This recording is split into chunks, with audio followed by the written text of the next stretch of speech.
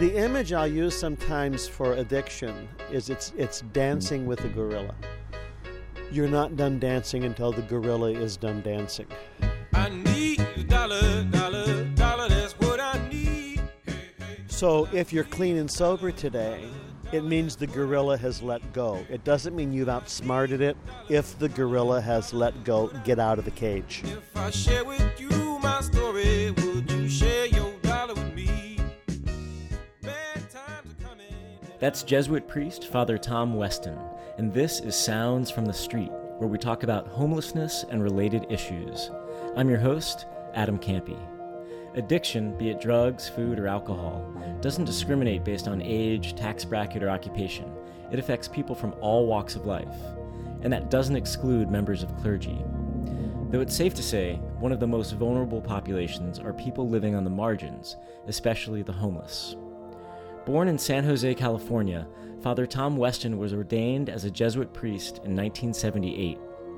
After a long battle with his own addiction, Father Weston has been clean and sober for 40 years. In fact, he's dedicated his life to leading retreats and workshops all over the country and the world for those in recovery. In the fall of 2015, I met Father Weston after his Saturday Mass at Our Lady of Lourdes in his hometown of Oakland. Overlooking the beautiful Lake Merritt, we sat on a bench and talked about addiction, recovery, how to manage recovery, the Jesuits, and more. So you're going to hear some traffic in the background, please forgive that. He started off our conversation with a poignant analogy about addiction. When the gorilla has his arms around you, the gorilla's in charge, even if you're taller, even if you're smarter. And it kills a lot of people. But the right gorilla is a thrill. It's fun, it's exciting. You laugh harder than you've ever laughed. The adrenaline rushes, and hopefully you won't die this time. So if you're clean and sober today, it means the gorilla has let go. It doesn't mean you've outsmarted it or you're stronger than it. The gorilla has let go. If the gorilla has let go, get out of the cage. And don't go back into the cage even when you hear the music, because you will. I have a friend in Las Vegas who says he doesn't want to dance with the gorilla, but every so often he wants to pet it just a little bit, you know? Mm-hmm. I get that. So I'm one of those addicts. I mean, you will meet addicts who say, oh, I haven't had the thought of a drink or a pill in 90 years. It occurs to me all the time. I'm one of those guys that thinks about it. I notice other people drinking. Not all the time, but regularly. I was out with some friends a few years ago, and we were at a fancy restaurant with tablecloths and silverware. And their specialty was double and triple martinis. Now that's magic. These other guys in recovery, we were gonna go to a meeting of some kind. They're eating their food. I'm watching the martinis being delivered like a cat watches someone eating a tuna fish sandwich. Dinner was done. I don't know what I ate or if I ate. And when we were done, I said to my pals, we have to get out of here. I can't stay here. No time for dessert. And they just got it. But it was an obsession. And I get that every so often. So I'm that kind of an addict. So what I've learned is if I don't say that out loud, I'll feel ashamed. And if I don't say that out loud, I've got secrets. And if I'm going to be keeping secrets, I get sneaky. And when I'm starting to get sneaky, I may as well buy a six-pack. So it's full disclosure. It's day at a time. It's relief. It's not willpower. It's I've been given a daily reprieve from the worst of my crazy. And reprieve is a word usually only used by governors. And I keep that pretty clear in my head. So Reprieve, you said, from the worst of your crazy. Worst of my crazy. Self-destructive, self-obsessive, you're in my way. Worst of my crazy. Yeah. We want to go faster and have more. Unfortunately, this means you're going to be dead, but oh well, you know. Sanity, the second step of recovery talks about being restored to sanity. Oh, I've been in therapy a couple of times, and it's hard to even come up with a description of what sanity is. But it's about being a living human being, a real person with thoughts and feelings and relationships and creativity and work and with addiction, The end of the road in addiction is isolation and self-loathing. One of the programs refers to jails, institutions, and death. Those are the big three. That's where we end up, and I'm one of those guys. And you still identify, you keep saying addict. Oh, I am. So yeah. That's a addict, alcoholic, through line. Absolutely. I'm clean and sober today, but I am not fixed, and I am not saved, and I'm not enlightened. I'm one of those guys who does this a day at a time.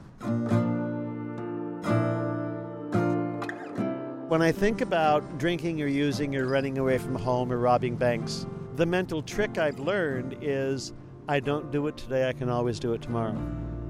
And for some reason, that's worked for 40 years. Soon as I say, oh, well, I'm not doing it today, there's always tomorrow, I relax. Okay, well, that works. And you'd think that I'm smart enough to see that as a ruse, but it works. I just find it very effective. And when someone talks to me and they say, all right, I'm 5 years clean and sober, I hate everybody, and I'm thinking of robbing a bank and going to an opium den and never coming out, my response is, well, of course. Of course. What a great idea. Let's talk about this, Instead of, what's wrong with you? Shame on you. You shouldn't have those thoughts. I have those thoughts. And there is someone who's been there talks to someone who is there. That's the genius of 12-step stuff. So the addict talks to the addict, the bulimic to the bulimic, the compulsive overeater to the compulsive overeater.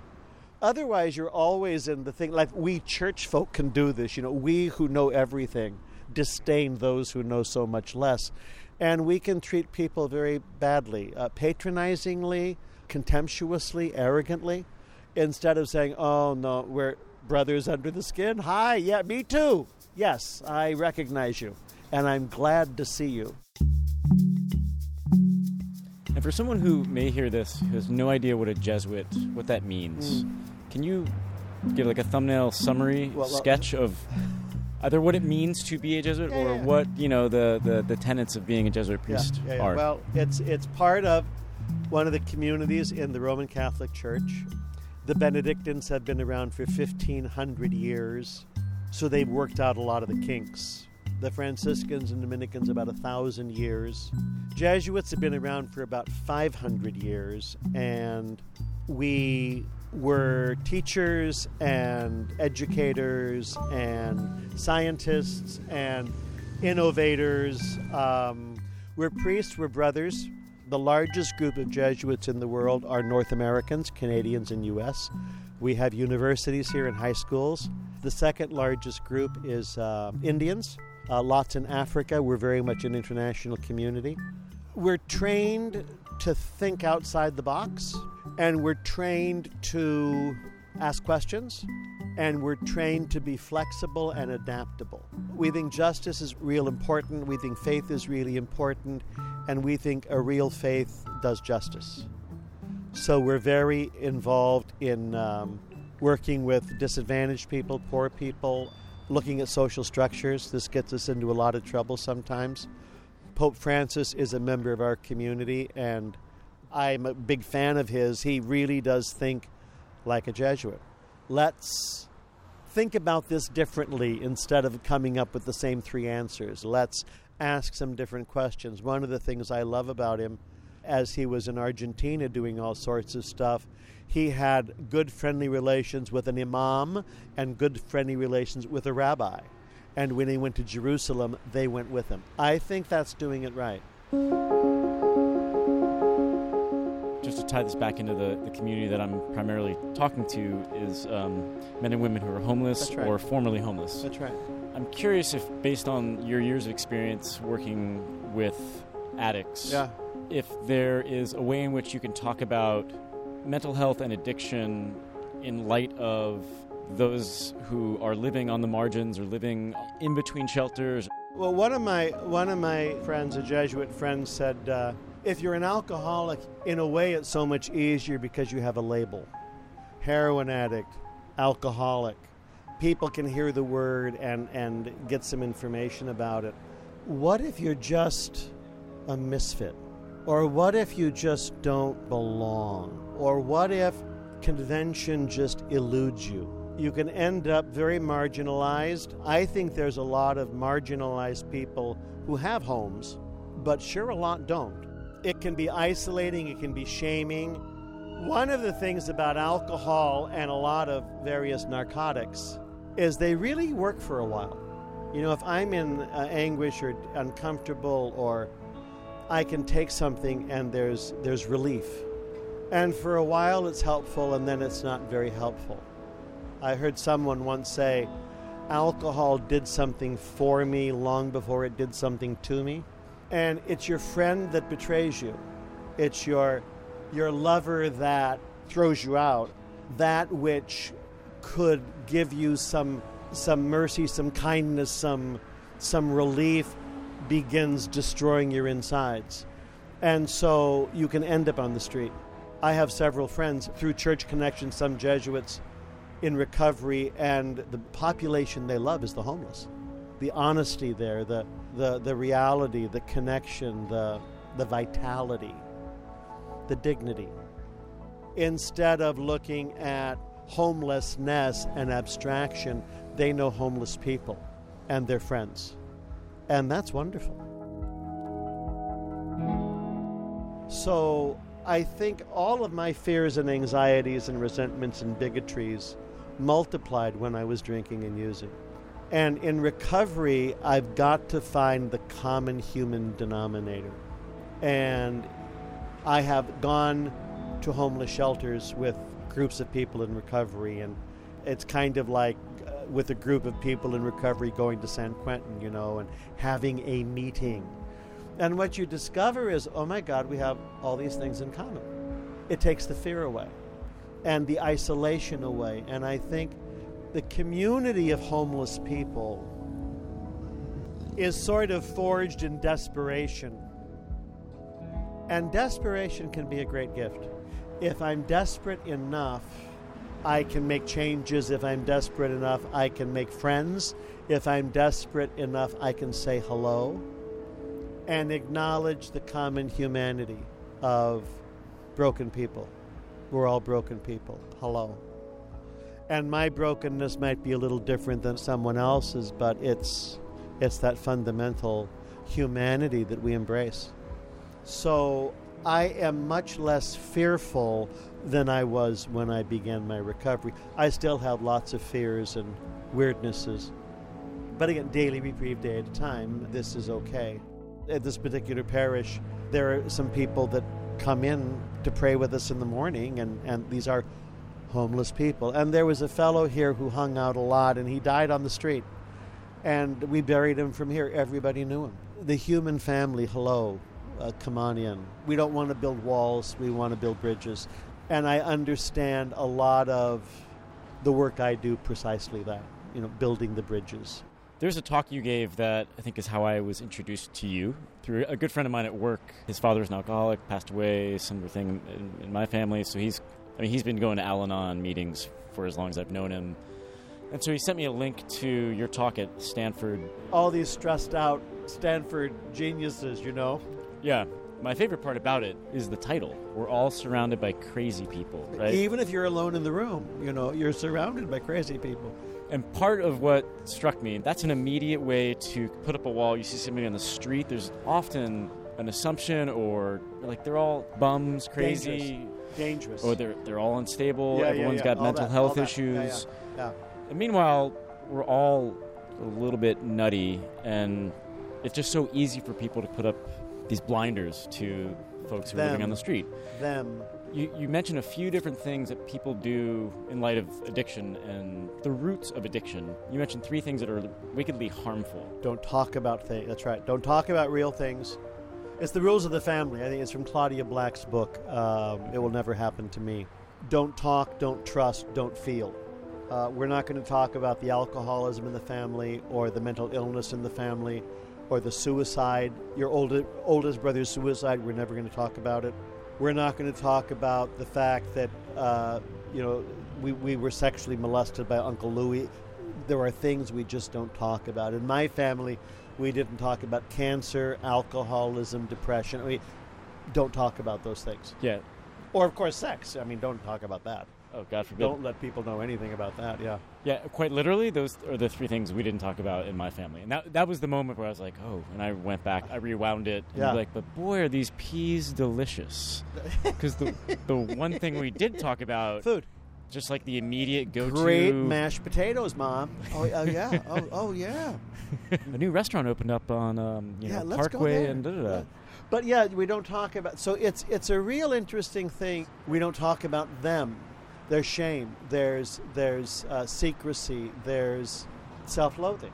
But we don't talk about it. We don't trust people with your feelings or your thoughts or your secrets or your vulnerabilities. Don't let people know you're vulnerable. You can't trust them. Don't air your dirty linen. And it's best if you just don't feel anything, because if you feel, you're going to feel lousy. So shut down. I think that's one of the reasons why in a group like AA, they'll my name's Fred and I'm an alcoholic. Well, why do they keep repeating that? Because it's so shameful. And if you're not careful, the shame sneaks back. And we kind of get used to it, and it becomes kind of a badge of honor. Alcoholic, drug addict, jailbird. Yay! Oh, we like you, And to learn how to trust some people, and you learn the whole language of feelings, and they come and go. Sad is real important for us to learn. Angry, because I was never angry. I wasn't angry, I was right, which is cleaner. And a lot of stuff in recovery world about grief, because there's a lot of losses. And culturally, we don't talk loss. So I'm very grateful to Elizabeth Kubler-Ross for writing the first books on death and dying by Dr. Elizabeth Kubler-Ross. And that's where I began learning a vocabulary of loss. And people who are homeless have lost a lot. And it can be very shaming. I was talking with a physician in Berkeley. She ran the methadone clinic in Berkeley. So she's not a romantic, things are pretty straightforward. And she said, when a heroin addict starts to get clean, he visits a lot of empty places. And I love that image. The sadness that comes up, the anger that comes up, there's a lot of empty places. And you just mentioned grief as a part of recovery. Grief is a part of recovery, and sorrow is useful. I guess what I needed to know is if you're alive, feelings come and go. I think my fear was there'd be one feeling and it would never change. But feelings come and go, and I can feel sad and it doesn't kill me. I think it took me 10, 15 years to learn that. I don't panic when I'm sad. I've had a couple of very good therapists and a couple of very good friends, and they would point things out to me, like when certain subjects would come up, I'd hold my breath and change the subject, which is a lovely avoidance, and I didn't know I did that. I do that, all the time. It's a perfect way of little kids can do it so well, it gets in the way when you're 68. I'm better at noticing when I'm holding breath, and I'm better at noticing when I've changed the subject. And there's a Jesuit principle about grown-ups make choices. You have to make choices and do changes. And it is never a good idea to make decisions when you're upset. If you're real high or real low, this is not a good time. So Ignatius, if you have to make a decision and you're upset, there's a series of things you do to get calm first. You might make a 7-day retreat or an 8-day retreat, get calm, get peaceful. Now, let's make some decisions. So you need some serenity to make decisions. What do I hold on to? What do I let go of? What do I adapt? What do I say no to? There are things I cannot change. And I heard this guy in Texas say, here are 3 things I cannot change. I cannot change the past. I cannot change the truth. And I cannot change you. Which is just revolutionary. I mean, I have wasted a lot of energy trying to change people. Like my parents, for example, or I just tried harder, And you can't change anybody. You can't change anybody. What can I change? 3 things. I can change my thinking, my behavior, and my attitudes. And that's what recovery focuses on. My thinking, my behavior, my attitudes. So you learn to try harder and do more. And you have to learn some self-care. That was Father Tom Weston, a Jesuit priest working with those in recovery since 1976. God grant me the serenity to accept the things I cannot change, the courage to change the things I can, and the wisdom to know the difference.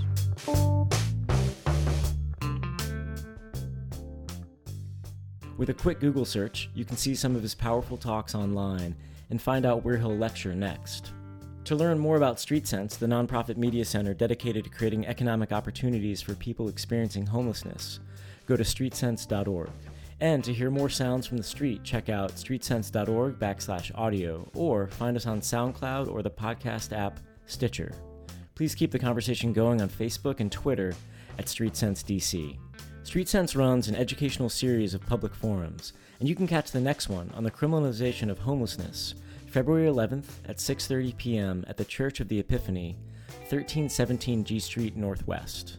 The Sounds from the Street theme song, I Need a Dollar, How to Make It in America, performed by Aloe Black from the album Good Things, used courtesy of Stone's Throw Records. The song was composed by Aloe Black with Leon Michaels, Nick Movshon, and Jeff Dynamite. Used by permission of Songs of Cobalt Music Publishing, EMI Blackwood Music Incorporated / Sony ATV. Excerpts of the following used courtesy of Creative Commons and found on WFMU's Free Music Archive at freemusicarchive.org. Dune by Adam Seltzer from the album Production Music. Amsterdam and Paris by Johnny Ripper from the album Songs for a Film That Doesn't Exist. And the following instrumentals thanks to the Needle Drop Company. Avalanche, Climb, Final Reflections, and Somber by Jonathan Hadel, and Steppin' Intro, Happiness Is, Elephant Parade, Going Forward, Looking Back, and Saunter by Poddington Bear. I'm Tom Weston, and you're listening to Sounds from the Street.